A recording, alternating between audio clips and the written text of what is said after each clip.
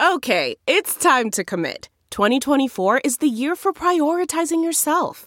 Begin your new smile journey with Byte, and you could start seeing results in just 2 to 3 weeks. Just order your at-home impression kit today for only $14.95 at Byte.com.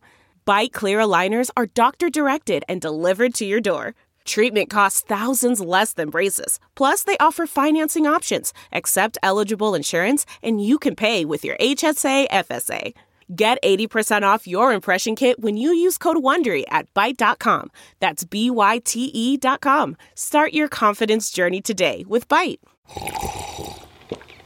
That's not just the sound of that first sip of Morning Joe. It's the sound of someone shopping for a car on Carvana from the comfort of home. That's a good blend. It's time to take it easy, like answering some easy questions to get pre-qualified for a car in minutes.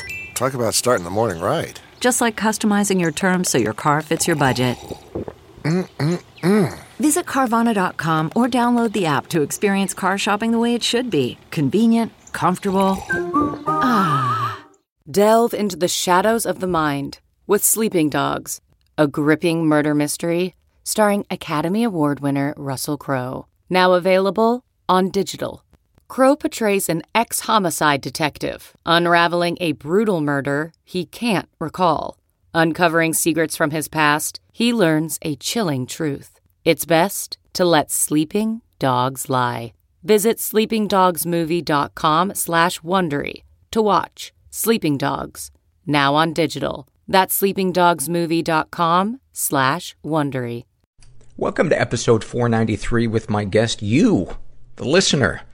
We're going to read your responses to surveys, some emails, and of course I'm going to talk about myself, and Gracie's going to interrupt me, and I'm going to have a panic attack.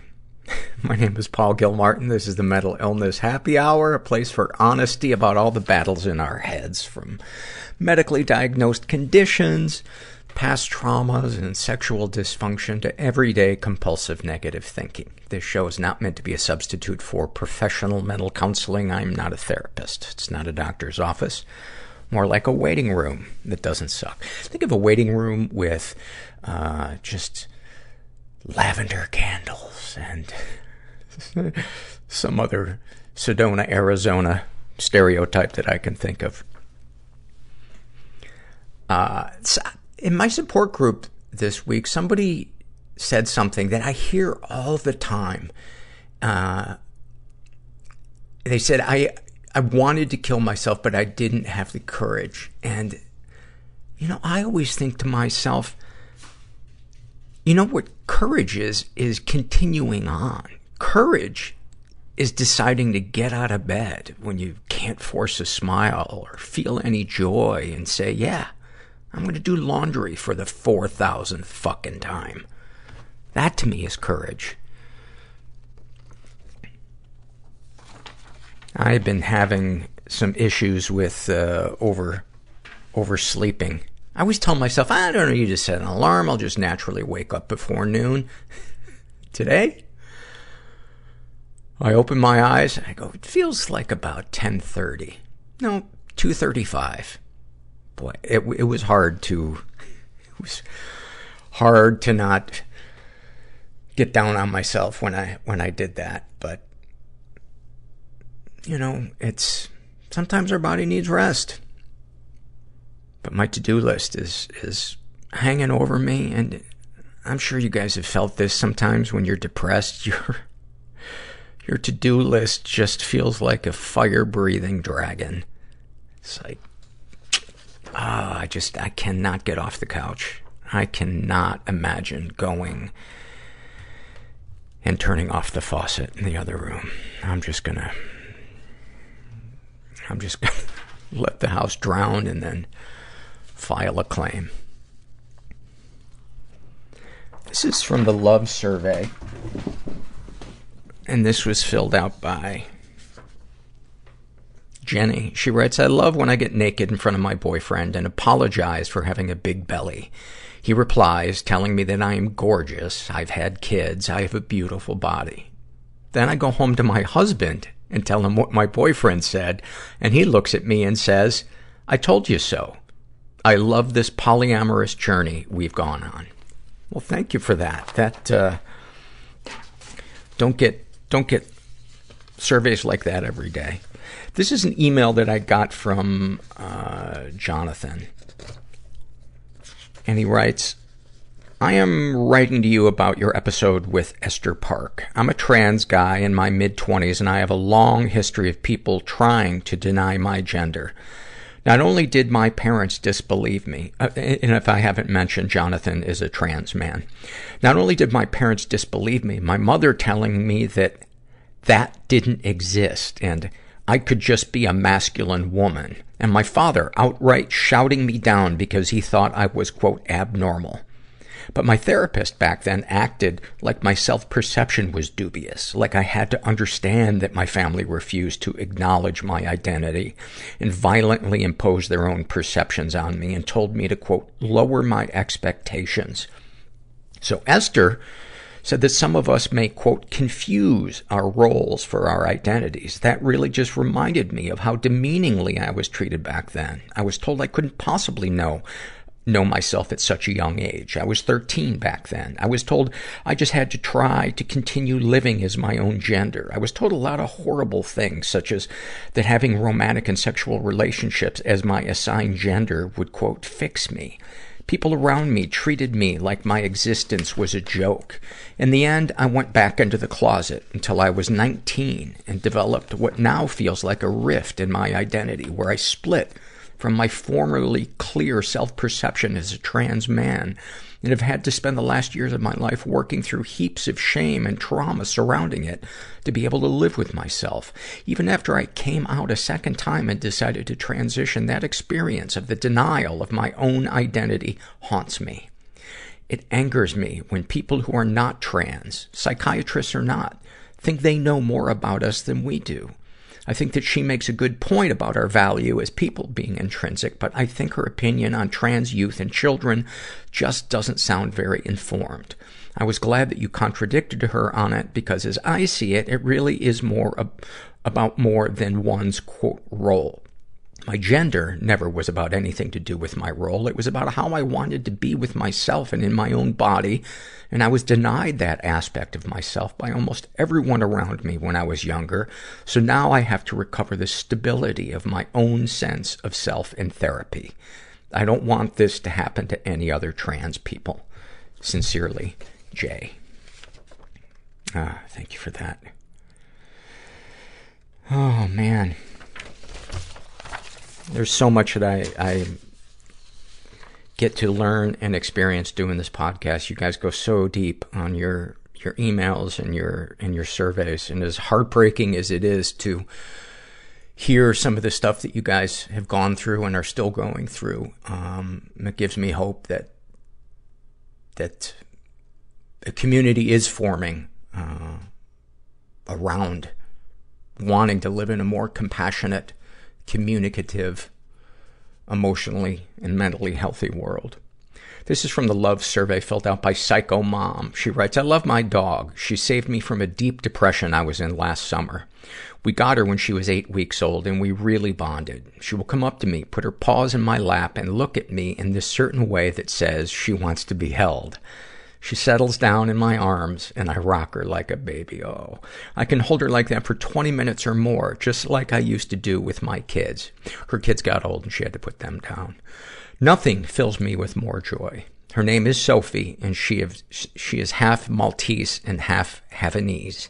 Hello to Gracie. Well, Gracie says hello right back. Gracie is out in the yard right now, and it is just a matter of time until she goes on a barking fit. This is a love survey filled out by somebody who refers to themselves, they use the name, I wish Paul was gay, and then a smiley face. I love acoustic singer-songwriters singing in multiple-part harmony. Oh, I do too. That is such a great one. Examples include clips from the Newport Folk Festival of Dolly Parton, Brandi Carlile, and others singing Eagle When She Flies, and the guys from the Shins and Fleet Foxes singing Sweet Judy Blue Eyes. Oh, that is so good. There's a video of Brandi Carlile singing Helplessly Hoping on the Howard Stern show, and it's a cover of a Crosby, Stills, Nash song. It is so awesome. And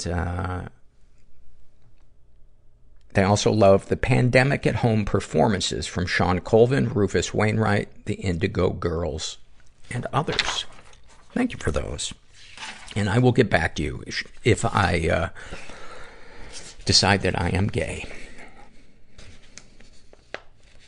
This is a shame and secret survey filled out by a guy who calls himself What Am I Doing? He's identifies as straight. He's in his 30s. He says he was raised in a slightly dysfunctional environment. He's never been sexually abused. He has been emotionally abused. He writes, just bad with relationships. Had a bad breakup years ago that led to being in an affair with a married woman as the rebound relationship. Both of those were just awful on their own and back to back, almost unbearable.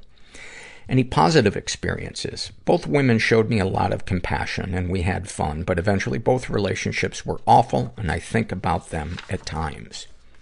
Darkest thoughts. I hate that I'm in my 30s and have spent so much time ignoring the dating part of my life. Now that I find someone I find really interesting, I don't know how they feel and I can't get out of my head about it. I just found someone that I love talking to, but I have no idea if she thinks of me that way. This is high school all over again. I keep thinking I'm fucking this up or she's into someone else and I let it shape my mood. I hate that I can't control my feelings and I'm so emotional. I think that I'll be alone forever and I wish I could just die now. It would be so much easier than all of this anxiety. You know, I am not, saying that you are a love addict, but some of the things that you described are characteristics of love addiction. And to find out whether or not that would be a support group or therapy to help you deal with this stuff, there's a book by oh my God, why am I blanking? It's called Pia Mellody is the author, and it's called Facing Love Addiction.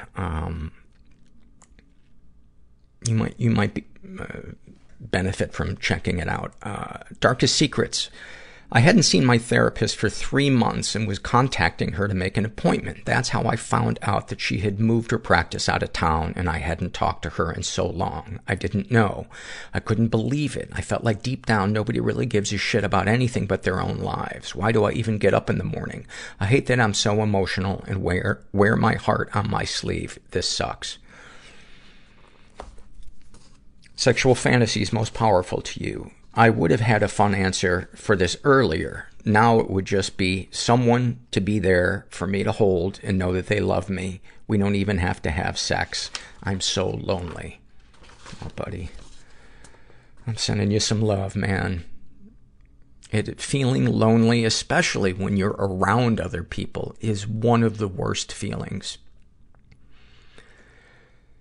Anything you'd like to say to someone you haven't been able to her? I really love talking to you, and I know you have things that you're going through. I'd love to be there for you. If not, I understand and I'll leave you alone, but you're the most interesting person I've met in a long time, and I would love to be with you now.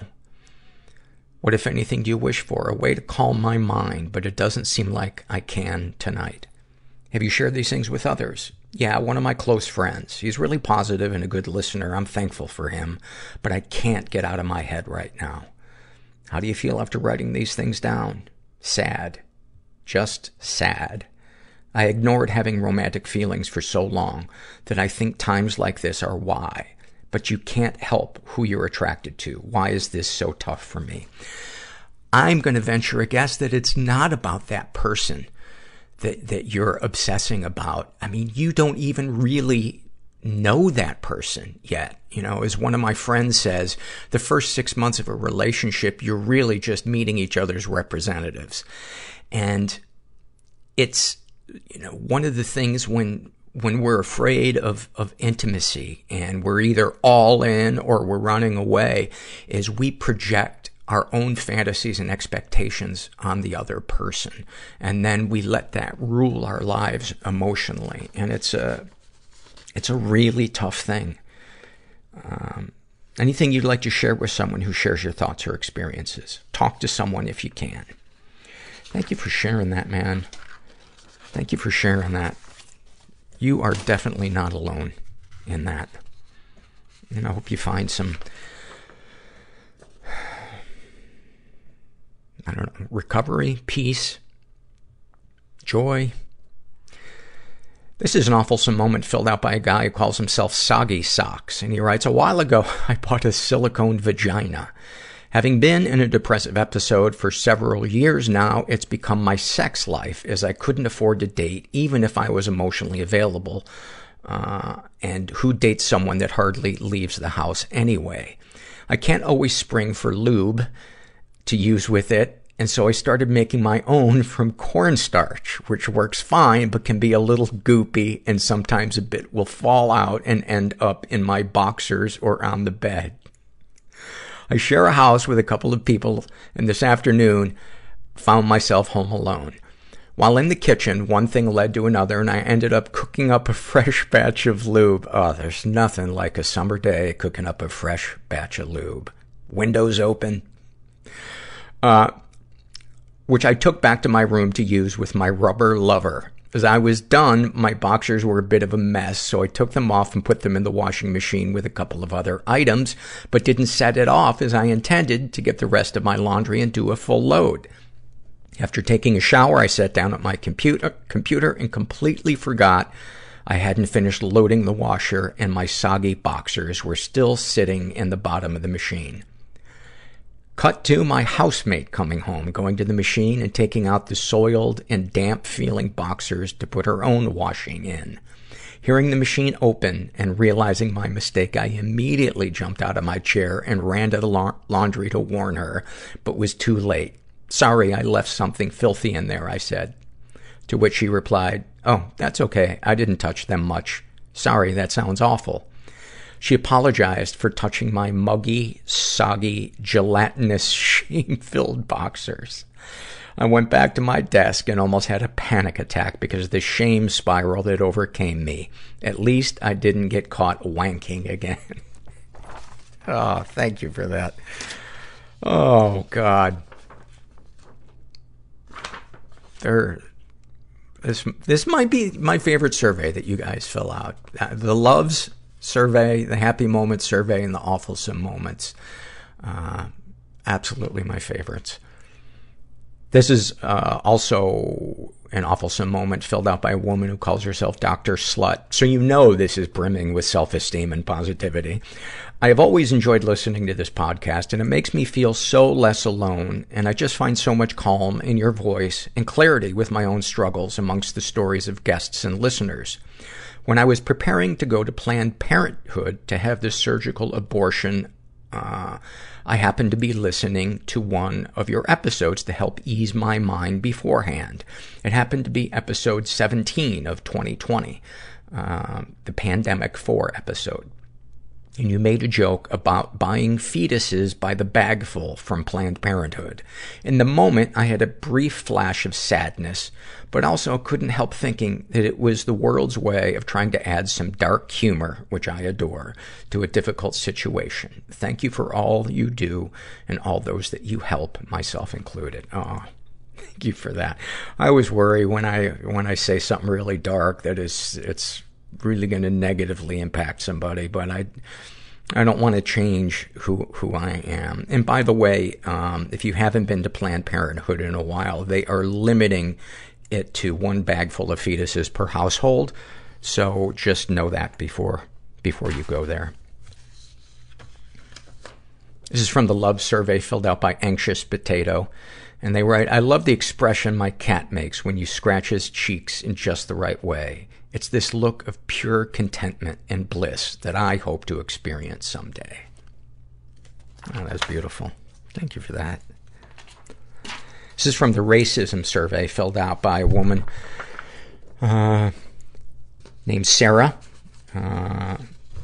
She is Hispanic, and she writes, in several instances, I watched my mom get bullied for her accent in public places when I was a little girl. My father is still always underestimated because of his accent. The moment he speaks and his accent is heard, his words are quickly devalued.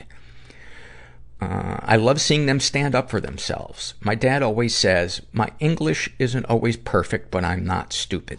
Spanish was my first language growing up, and as my English improved, I loved joining them and shutting down ignorant racists that somehow equated my parents' imperfect English with their intelligence. I loved listening to them go on and waiting for the right moment that the quiet, college-educated daughter by their side could step in and use her proficiency in English to, quote, school others.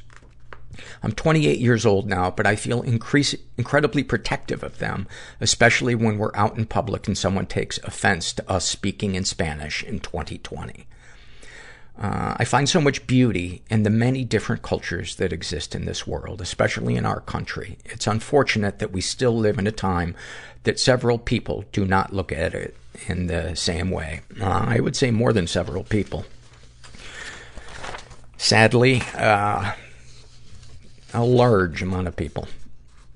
This is from the love survey filled out by aspiring starving artist, and they write, I love it when I'm bantering with my best friends, and I know that the horrible things we say are out of love instead of hate. That is a good one.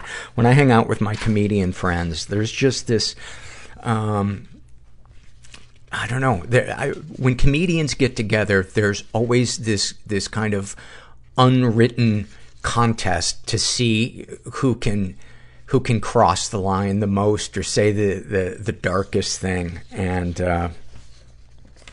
there's something very freeing about being able to do that. This is from the sexual abuse or violation of a young male by an older female survey. I don't think the name of that survey is long enough. He's a male in his 30s, identifies as straight. And the name he filled this out under was No Wonder I'm Depressed. He writes, I was heavily spouseified and emotionally incested by my mother and shared her bed till I was 12. When I was younger, she used to make me give her massages and was often naked around me. I remember there being lots of tickles and cuddles and sleeping cuddled up, but don't remember anything worse than that happening. Well, that is a lot. At age 11, I was prepubescent and not interested in girls in any other way than kids usually are. My friend's older sister made me touch her while we slept in the same bed. She was 14, and the most I remember about the incident was that I froze up and felt wrong, like I wasn't doing something right, but more that I was wrong as a person for freezing up, or something like that. At 23, I got into a heavily enmeshed codependent relationship with a 35-year-old woman that lasted about 6 months, but could have been up to a year if you count the breaking up, but still together time. I didn't feel much in this, as in all relationships in my early 20s, and didn't know what I was feeling anyway. And that's really common with somebody who has experienced any type of incest in the home. When you are trapped with that person as your caregiver who has authority over you and you can't escape, finding ways to numb yourself, whether it's just dissociating or escaping into some type of compulsive behavior, that is a really, really common way of that brain trying to cope with a awful environment. I've told therapists, but I don't know how much my friend's sister affected me, and I haven't processed it. I know that I do feel some anger around it. My mom is a whole other issue that I think has poisoned relationships for me my entire life, as well as all the personal invalidation and objectification that lets a kid know their parents' needs are more important than their own and that they can't have any needs anyway. What feelings come up thinking about this? Anger, and sadness. Do you feel any damage was done? Lots.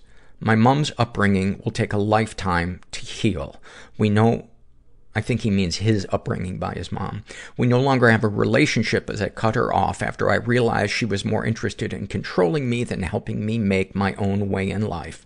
That was 10 years ago. Good for you. And I personally know that for me, that was about 8 years ago that I cut my mom out of my life, as painful as that was.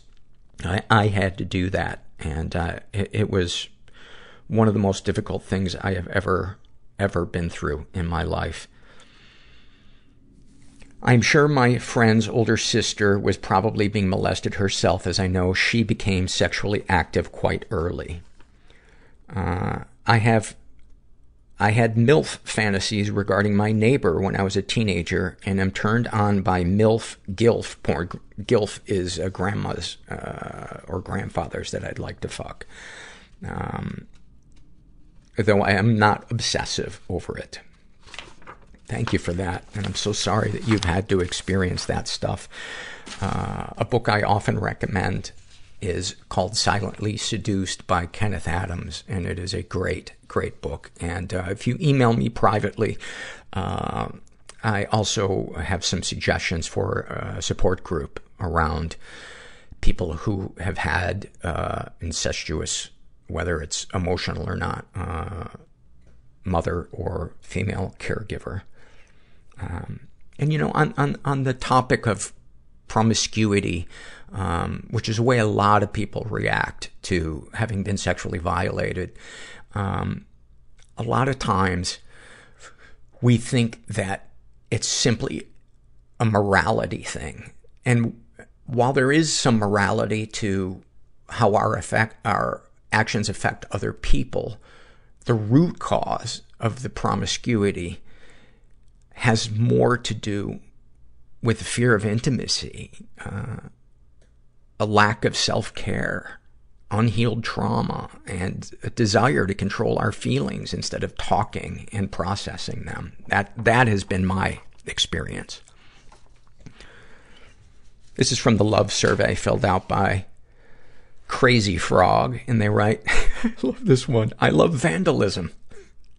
The night sky, hammocks, boba tea, my dog, going on walks with my boyfriend, watching my fish eat cucumbers, thrifting, cinnamon toast crunch, my best friend's house, being on call with my friends all day while I do schoolwork because of the quarantine, opening new Apple earbuds, green shag carpets, getting Slurpees at the 7-Eleven on campus with my friends, and walking to the library to play Minecraft, good morning texts, and when people write out, I love you, instead of I love, and the letter U, or ILY.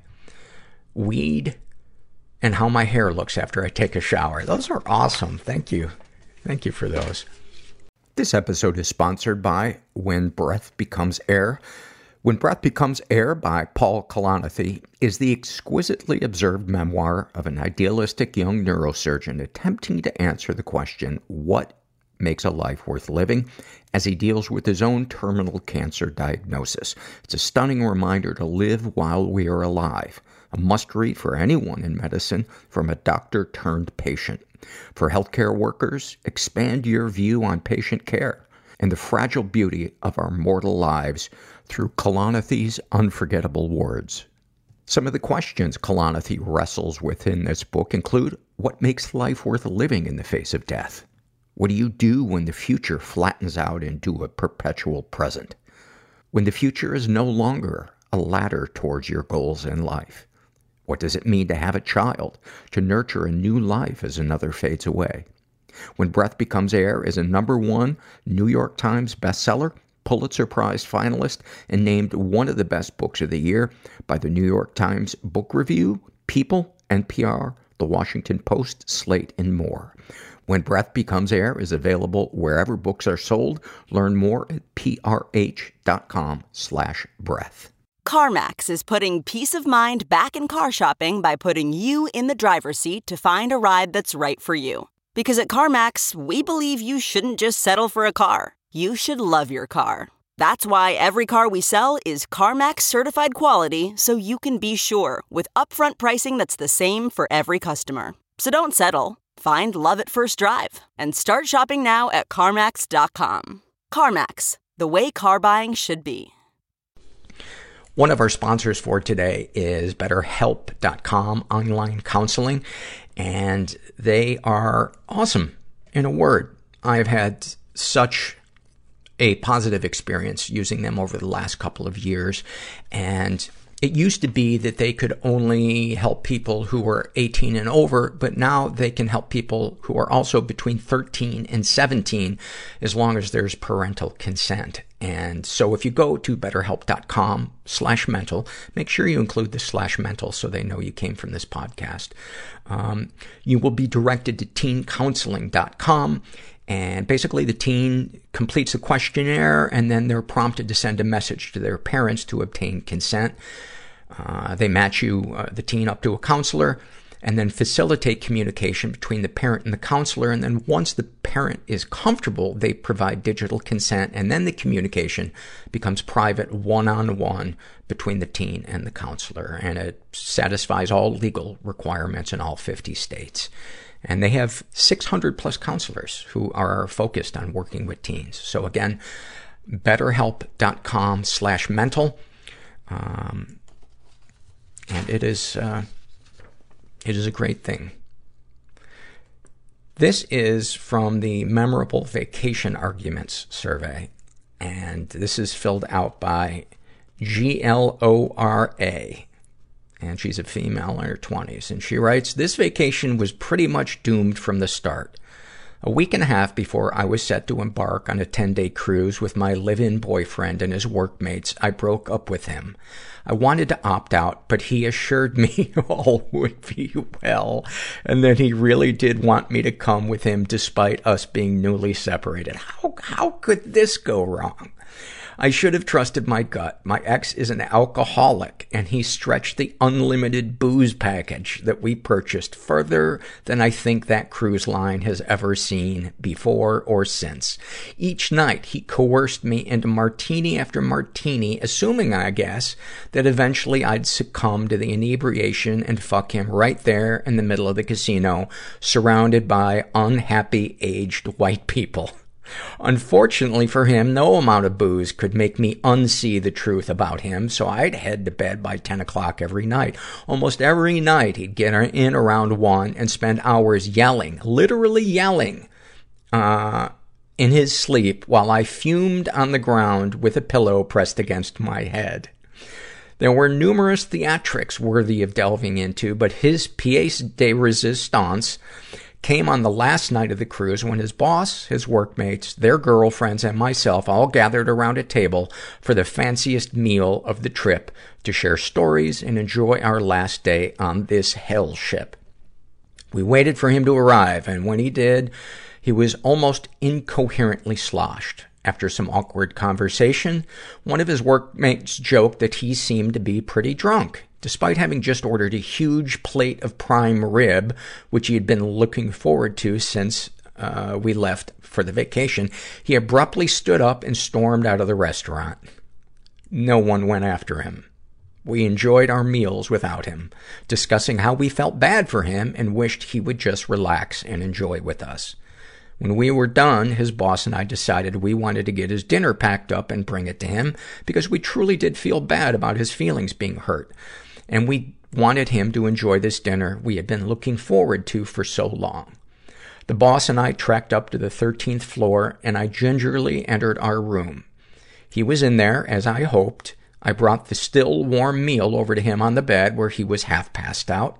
I stroked his back and told him we had brought him his dinner and tried to urge him awake. After a few moments of this, he suddenly bolted up and with crazed eyes yelled, "Is this what you want?" and proceeded to grab fistfuls of prime rib, mashed potatoes, gravy, and peas, and rub them all over his face, ripping pieces of prime rib with his teeth and spitting them on the floor. The next day, he didn't know why the bed sheets were stained brown. Oh, I hope he is getting help for his drinking. It is so, as speaking as somebody who is in recovery from alcohol and drug addiction, it is so hard for the addicted person to see the truth. Reality is so warped by their alcoholic or drug addict thinking, and they think the world really is turned against them, and they're full of self-pity, refuse to take responsibility, but they can change. And I hope that he hits a bottom that opens him up to getting help. This is from the Shame and Secret survey filled out by a woman who calls herself KD Graham. She identifies as straight. She's in her 30s. She was raised in a totally chaotic environment, was the victim of sexual abuse and never reported it, as well as some stuff happening that she doesn't know if it counts. She writes, aside from not saying no to multiple sexual partners, even though I really didn't want to engage in intercourse, my mother subjected me as a small child to her own sexual encounters by doing it next to me while I, quote, slept or was nearby. She also brought me to several of her partners' homes where she was raped or abused with me there. Oh my God. She's been physically and emotionally abused. My father was a harsh man who had very little patience for my emotional expressions, and I spent my entire childhood walking on eggshells to avoid being hit, kicked, thrown, or verbally abused. As you can imagine, his anger was impossible to escape more often than not, and I was physically abused in addition to the emotional and mental abuse. Any positive experiences? Both my parents divorced when I was 4, and I had to live with my mentally ill mother for many years. And now, as an adult, I do not speak to her due to her negligence and unhealthy treatment of me. My father, however, I have somehow been able to look past his abuse, and once I moved out as a teenager, have had a mostly okay relationship with, past his dismissal of my emotions and mental health. My feelings are definitely complicated concerning both of my parents nonetheless. Darkest thoughts. The many years of suppressing my childhood traumas have unsurprisingly left me chronically anxious and depressed, the result of which leaves me imagining all the ways I could end my life, many times by daydreaming about my own body hanging from various places around my home. I often think about suicide as a means to finally show those people in my life that my pain is actually valid and unrelenting most days. Darkest secrets. I pick at my skin to relieve stress and have many scars that I have to hide all over my body.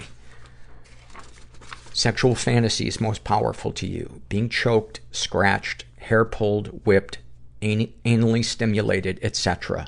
All things that inflict a little pain to take me out of the present moment. Sex has been something I've used as an adolescent and adult to feel loved by a male partner, though none of them have actually cared about me or my well-being past getting their own rocks off. Deep down, though, I really just want someone who will be a gentle, sensitive lover towards me. What, if anything, would you like to say to someone you haven't been able to? Nothing. I've learned that trying to express myself towards my abusers produces no positive result, only further shame and anxiety. What do you wish for? Someone trustworthy to care about me as much as I have towards others. And this is going to sound like a cliche, but it starts with you treating yourself like you are looking someone else to treat you. I don't know if that was grammatically correct, but being nice to ourselves, protecting ourselves, caring for ourselves, cutting toxic people out of our lives, finding out what is healthy and what's unhealthy through support groups or therapy, reading books. That's where it starts, because then we have something to compare. We have a baseline of healthiness. So when we do consider getting into a relationship with somebody, we're not made crazy by going, I want to leave, but is that me just running? Or is that me in a healthy way saying, this is not the right relationship for me?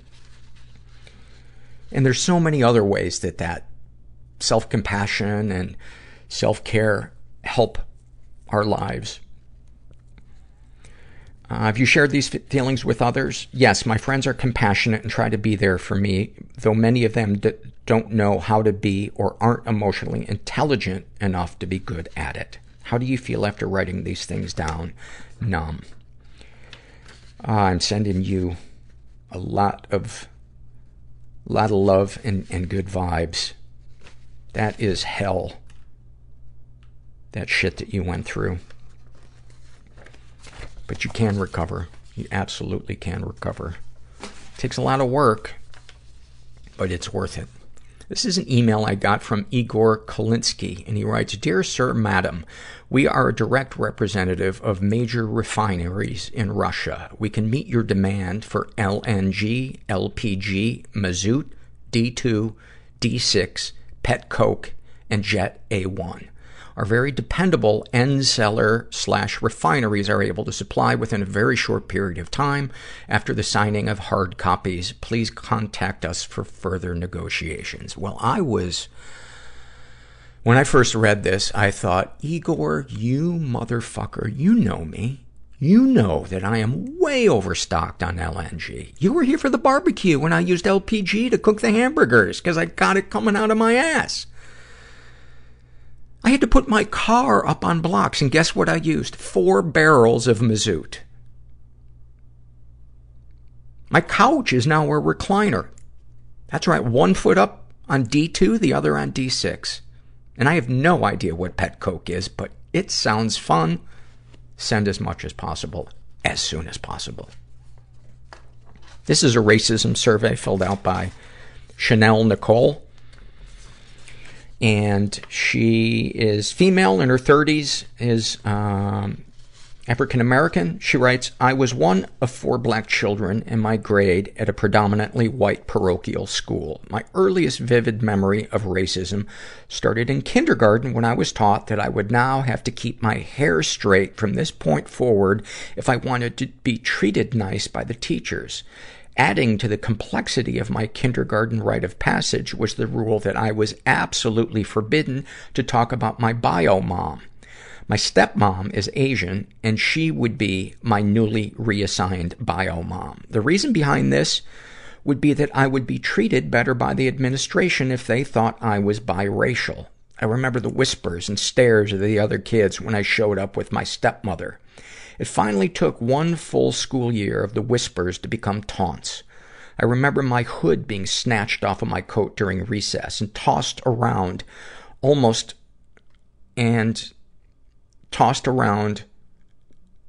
the other kids, and crying because my ears were so cold. I think there's a typo in there. Then my cold ears would be flicked while they shouted, ha ha, and then there's a derogatory word there that I'm not going to read, but it's for somebody who is half Chinese, half African American. It was explained away by the administration that this is an insect, not a slur. And the word is chigger. Therefore, a light scolding was given to my perpetrator, and the incident was forgotten. How the fuck could they say that? As if that is what those taunts were intended to be. Do you remember how you felt when it happened? Unheard, defiant. I began acting out by towing the line of all the rules and questioning authority. I was student body VP, but also cut school to hang out with the black kids at the local public high school. I was stuck in between 2 worlds. How do you feel about it now? I unfriended every person from that school on Facebook. I attended this school from kindergarten through 12, so this was a big part of my formative years. Prior to unfriending everyone, I let bygones be bygones, attending my 10-year high school reunion. About 30 minutes into attendance, I was asked by a classmate in the same breath if my hair was real and I still enjoyed listening to gangster rap music. Any thoughts or feelings you'd like to share? It's tough showing up as visibly black, but being raised in a culture that discourages blackness. I'm not truly biracial, but I do empathize with some of the cultural confusion. I'm so sorry that you had to experience that. You know, I was recalling, and bear with me on this, because on the surface this sounds like, white guy, what the fuck are you talking about? When I was, I don't know, like maybe 11 years old, I had had a surgery, and the season for football, my grade school football team, started without me. And so I wasn't there on the day that they gave equipment out. But one of the things I had gotten for Christmas was I wanted Chicago Bears football equipment. The helmet, the shoulder pads, the pants with the pads in them, the whole 9 yards. Well, my parents told me that they were out of them, and so they bought me the football uniform of one of the conference rivals, the Minnesota Vikings. I was still kind of happy that I had football equipment. And so the first day I was able, post-surgery, to go to this practice, I showed up in my Minnesota Viking uniform, all excited to start and be welcomed in. And the coach just looked at me and he said, "You can't practice in that." And then he just turned around and ignored me. And he said, "You can't practice. It just kind of dismissed me away." And I felt so stupid. I just stood there feeling so separate from everybody else. And I couldn't bear the thought of standing there for 2 more hours. So I walked the, whatever it was, 3 miles home in my stupid football uniform, sobbing, walking down the sidewalk. I don't remember ever crying that hard. And I remember kind of thinking to myself, why are you crying so much? And the point of all of this is when I got home, I was able to take off my football uniform and mix back into the flow of society. And I can't imagine what it is like not being able to take the thing off that people are shaming you for and distancing themselves from you for.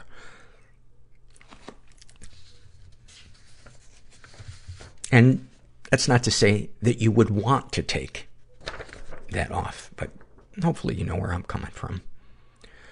This is an awfulsome moment filled out by Heather.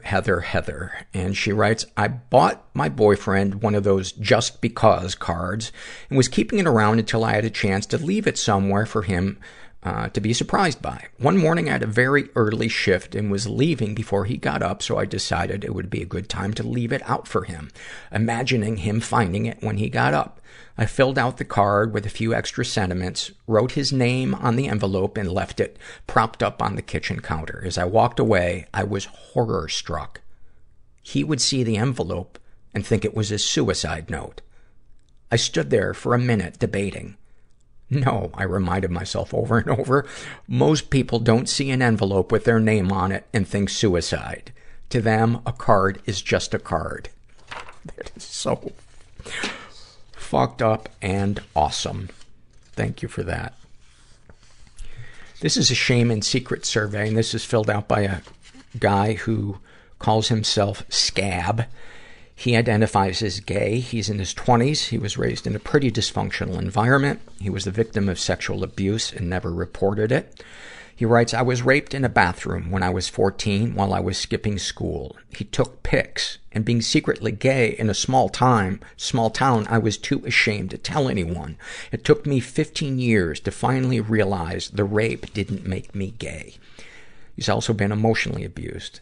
After I came out as gay, I've dealt with a lot, from being called, I don't know whether or not to say the word when I read this in the survey, when it's somebody else saying it, but, I'm just gonna say I've dealt with a lot, from being called fag to being hit to being gang bashed by a group of classmates using steel star pickets as weapons. By the way, I would like your feedback, listeners, on, especially people from the, LGBTQ community, how you feel about, somebody reading that word when they're quoting somebody, who said something abusive. Over a decade later, and I can still see some of my injuries, my mental health was never the same again, and I can't trust many people. Any positive experiences? Yes. It made me wonder over the years if I asked for it. Even though I'm aware it's their actions and fault, the thought still crosses my mind. Darkest thoughts, 2 come to mind. First involved murder. Second, I somewhat acted on. I attempted to plan my own funeral so my family wouldn't have to.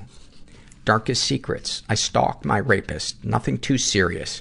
I post him vague threats. I know what you are. I know what you did. I'm always watching.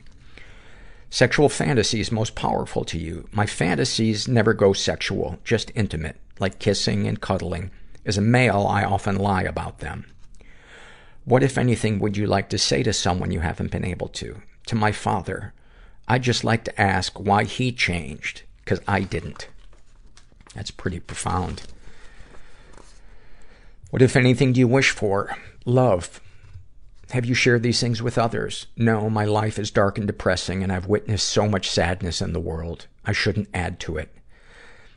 To me, that would not be adding to it. That would be you letting go of it and allowing positivity and love, which you crave, into your life. And you'll never know how healing a good support group would be until you take that leap. And I really hope you do. How do you feel after writing things down? It took me 2 hours to word this right, but I feel an odd relief.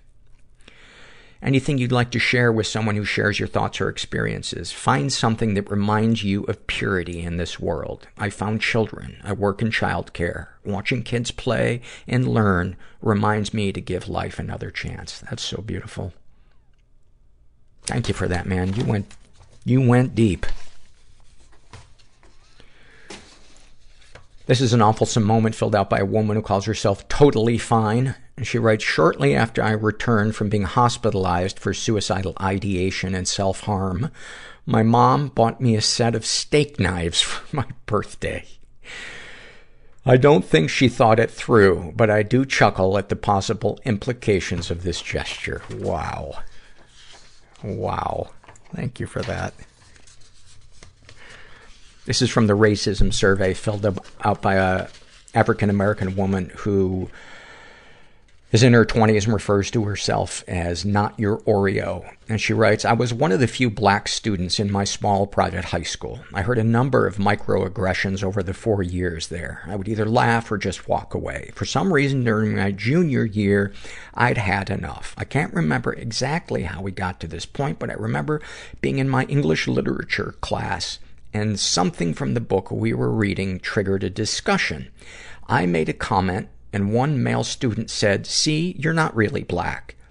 To say I went off would be an understatement. I couldn't be silent anymore. Surprisingly, my teacher allowed me to rant uninterrupted about races, stereotypes, and the erasure of my heritage. I may be enrolled in a mostly white school, but that doesn't take away from my blackness. When I leave school, I'm black, and when I return to school, I'm black. Do you remember how you felt when it happened?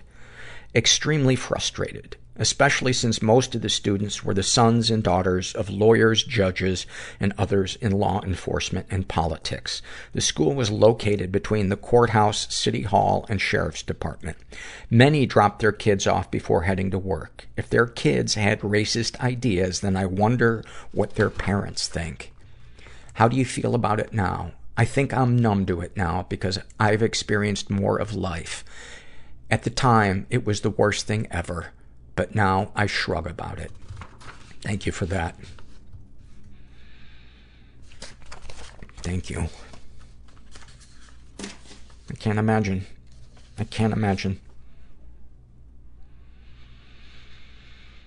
This is from the Love Survey, filled out by, and you know what? We're gonna end on this one. As I said, this is from the Love Survey. This is filled out by somebody who refers to themselves as the Crushed Crusher. And they write, I love when all 4 of my animals want to cuddle with me at the same time. Oh, that has got to be awesome. I suppose it depends on what the animals are. If it's, a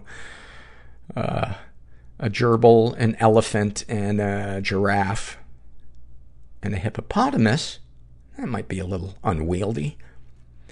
I love when my therapist pauses me in the middle of a story to point out how I have made progress. I love eating a popsicle in bed while watching Netflix with the lights off.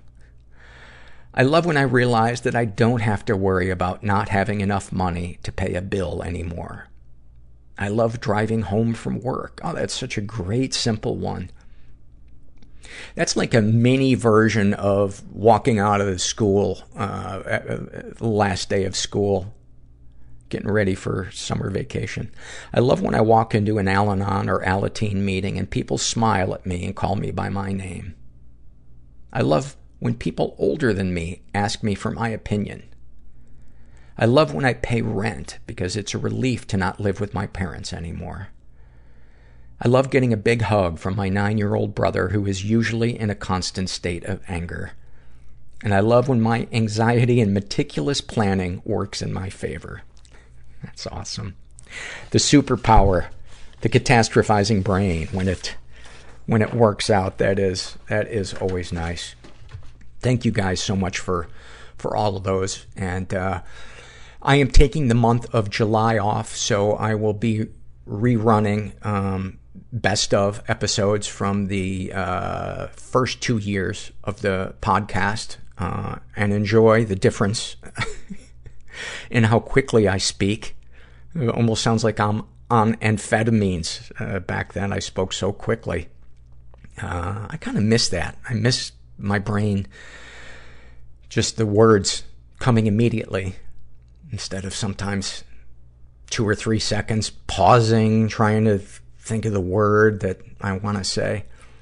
But anyway, I hope you enjoy those episodes. I hope you enjoyed this episode. And if you're out there and you're feeling stuck, there is help. There are people out there that want you to be a part of their community. It's just a matter of trying to find them. And that's the scariest part. But once you do it and you start to build that family, that emotionally supportive family, it's amazing.